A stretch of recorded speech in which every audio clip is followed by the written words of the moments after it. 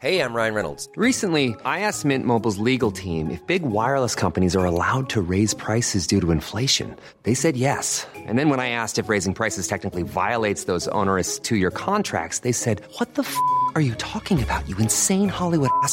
So to recap, we're cutting the price of Mint Unlimited from $30 a month to just $15 a month. Give it a try at mintmobile.com/switch. $45 up front for 3 months plus taxes and fees. Promo rate for new customers for limited time. Unlimited more than 40 gigabytes per month. Slows full terms at mintmobile.com. It's February 14th. I love you. And another remarkable event is about to be uncovered by Ariel, Rebecca, and Ali, the Retrospectors. Roses are red, violets are blue. And today in history, in the year 270, a missionary was beheaded because of his religion, and it had nothing to do with romance or chocolate or roses. Happy Valentine's Day! And as with actually quite a few figures that we've talked about over the years in retrospectives, his existence is a little bit dubious, to say the least. Or actually, he probably did exist, but actually multiples of him probably existed. There are at least two St. Valentines. I mean, Valentine was quite a common name at the time, and the Romans did kill a lot of Christian priests and missionaries. So there are early church accounts that reference him as a priest, as a doctor, or as a bishop. The Roman Martyrology, which is the Catholic Church's official list of saints, recognises two Valentines who are martyred, one of them a bishop, one of them a Roman priest, supposedly both beheaded and both commemorated on this day. Like, they just want to be like, you know what, guys? Yeah, it all happened on this day. They were all called Valentine. Go nuts. Well, one of the things I loved was that as far back as 496 AD, Pope Gelasius I described St. Valentine as a martyr, like those whose names are justly reverenced among men, but whose acts are known only to God. So already he was saying, you know, we do worship this guy a little bit, but we don't quite know what he is. He's like, St. Valentine was certainly a guy. He was a guy, yeah. The stories are all kind of similar, aren't they? Like, you know, regardless of which Valentine you're talking about. And by the way, this might not be us modern day scholars mixing things up. This could be the medievalists actually trying to write this down, kind of getting confused as to which martyr did what and attributing some to one Valentinus and some to the other. But what they seem to have in common is big into Christianity, wanted to convert people in the Roman Empire into being Christians. Check. And were attributed by contemporaries with having achieved some kind of miracle, you know, making blind people see, that kind of thing. And head chopped off. That seems to be fairly common. And then head chopped off on February 14th. Yeah. Yeah, so by some accounts, St. Valentine was a Roman priest and physician. By other narratives, he was a bishop of Terni in Italy. And a third possible St. Valentine was a martyr in a Roman province in North Africa. So all of these three stories seem to have come together in various ways with several common threads. And one of the stories that I liked was that this particular Valentine, one of the three men in question, was born into a patrician family, converted to Christianity, and then became consecrated as a bishop, aged only 21 years of age. And then he gets into a scrape with the Emperor Claudius the Cruel, who was involved in a whole lot of... Sounds promising. Yeah. So he was involved in a bunch of unpopular and bloody campaigns and was having trouble maintaining recruitment into his armies, particularly... Oh, this was the one who said, don't get married. Yeah, he thought that it was because married men didn't want to leave their families and were afraid of dying and all of that, whereas unmarried men could be, brought into the army more easily. Which is weird, isn't it? Because you'd think when you're out on the battlefield, having someone to die for would actually be motivating. Be a bit more cautious about that. I suppose that's true in defensive battles, but less true in the kind of offensive battles where you have to go to the far-flung reaches of the empire. I think it might have been about testosterone. Yeah. It might have been that not letting the football team have sex thing. But just maybe that's interesting.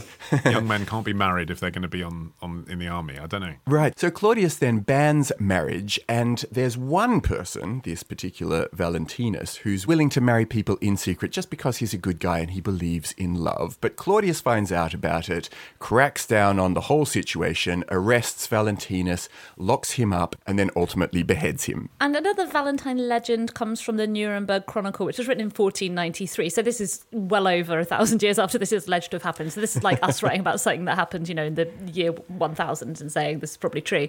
But there was this legend that he was imprisoned in Rome and that he cured a judge's daughter of blindness and sometimes also deafness. I like like it when they gild the lily a bit with the story. And then later, another bit was added onto this story that before he was executed, he left her a note. He left her a nice little farewell note signed from your Valentine, establishing that there's also a link with letters. It's quite cool as well if you cure someone of blindness to send them a letter. Yeah. Makes you feel like, look what you can do now. I think there was an appetite as well to intermesh Christian saintly stories with court romance type stories. So if you could find a saint who you could make fit into that mold by maybe inventing a few extra legends about them, people were, in the mood to do that. And so then this passed through to medieval writers like Chaucer, who is credited with popularising the connection between St. Valentine and love. He, particularly in this poem he wrote called The Parliament of Fowls, it was a love poem which is sort of revolves around the motif of birds choosing their mates. Saint Valentine's Day, one every bird cometh there to kiss his neck. I can't believe it's like you were teaching my Chaucer class in A level.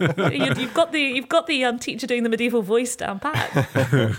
So bird sex happened on Valentine's feast day was Chaucer's contention in that poem, and that then inspired people throughout English literature to really latch on to this idea that, far from commemorating someone who was also the saint of epilepsy and the saint of beekeeping, that he was really the patron saint of love. And this idea propagates through English literature. Shakespeare has Ophelia say in Hamlet, "Tomorrow is St. Valentine's Day, all in the morning betime, and I am made at your window to be your Valentine." It's just so funny that so much effort was poured into his superhero origin story as related to his overseeing of the whole issue of love, and less to do with, like, the beekeeping and the epilepsy thing. If this romantic story has made you horny to see some Valentinian bones, though, you are in luck. Because you can see, and this I think tells you that there's more than one Valentine, you can see Valentine's skull in Rome, some bones in Madrid and Savona and Dublin. There's a bone in Prague, a chunk of skull in Chelmno, and bits and bobs in the parish church in Birmingham, Glasgow, and on Lesbos. And if that's a bit much for you, if you're just like, I don't want to traverse the world seeing bits of Valentine, you can see all of him in Vienna, apparently. Oh, nice. That's a nice trick. Yeah. And it makes sense that there'd be quite a few, doesn't it? Because Constantine's big pivot to Christianity had yet to happen. And Christians were seen as a threat to the ruling order. That's really what this is about, isn't it? The persecution of the Christians. It's not just that they've got a different idea of religion. The point is, if you're a Roman Empire, if these guys don't believe in our gods, then what else are they prepared not to believe in, i.e. my rule over everything? That's why these people were beheaded. Yeah, and there's some stories that the intention was also to kind of supersede this former pagan ritual that occurred annually, which was the Feast of Lupercalia, which, it sounds pretty repulsive actually, but it was this fertility celebration that was marked around this time every year, where men would whip women who were staged along the course of this race that they were running as they went along. And another part of the ritual required a child to pair couples at random who would then have to live together. Like, this sounds like some horrific contemporary game show, and they'd have to be intimate for an entire year. I mean, if I'm pitching right now, I'd go straight to ITV on this one. But the church was quite keen to replace these practices and focus on something a bit more wholesome. And so one of the stories, at least, is that St. Valentine was associated with this fertility festival by way of kind of ridding the parts of the world that were practicing this pagan horror. And by the 17th century, we can see that even more elaborate Valentine's Day traditions have developed. In our old friend Samuel Pepys, in his diary, he describes two popular ways of celebrating, neither of them religious by this point. There was the sort of secret Santa approach where you'd all put your names in and pull them out and pick a Valentine, then you would have to give them a gift. The other one, which I love, is that the first person of the opposite sex that you saw, friend or stranger, was your Valentine. And I mean, that was Pepys's MO, as we discussed in our episode about him anyway. Yeah. There's a woman. I like her. Yeah, I might give that a go. Yeah. Well, hence, on Valentine's Day 1662, we have a description from Pepys of his wife Elizabeth walking around with her hands over her eyes, quote, that she might not see the painters that were at work in gilding my chimney piece. So what people would do instead is they would arrange an early morning visit from a friend who would turn up early in the morning with a gift for them, and that would all be prearranged. Okay. That wasn't a euphemism, gilding his chimney piece. No. Right. In fact, at 1 year, Elizabeth got very upset that Pepys hadn't planned anything, so from then on, he paid his cousin to come every single single year with a gift for her. It's funny that then the real sort of industrialization of the whole business of love only happened in the 19th and into the 20th century. Well, it's to do with the mass production possibilities of the printing press, isn't it? Mass-produced cards did quickly find an audience, although obviously people weren't prepared to pass up an opportunity to be incredibly snobbish about it. I've got this from the London Journal writing in 1858 in an editorial quote. If we were to give a general character, we would say they, printed Valentine's cards, are very trashy and not a little vulgar. And the production of mercenaries for hire. I love that that's been going on since the 19th century, like poo-pooing the day of love. Tomorrow. She said, I'm not Aretha, I don't look like her, I don't dress like her, and I sure don't have her money. Ditch the ads and get a Sunday episode when you join Club Retrospectors. Subscribe now on Apple Podcasts, part of the Acast Creator Network.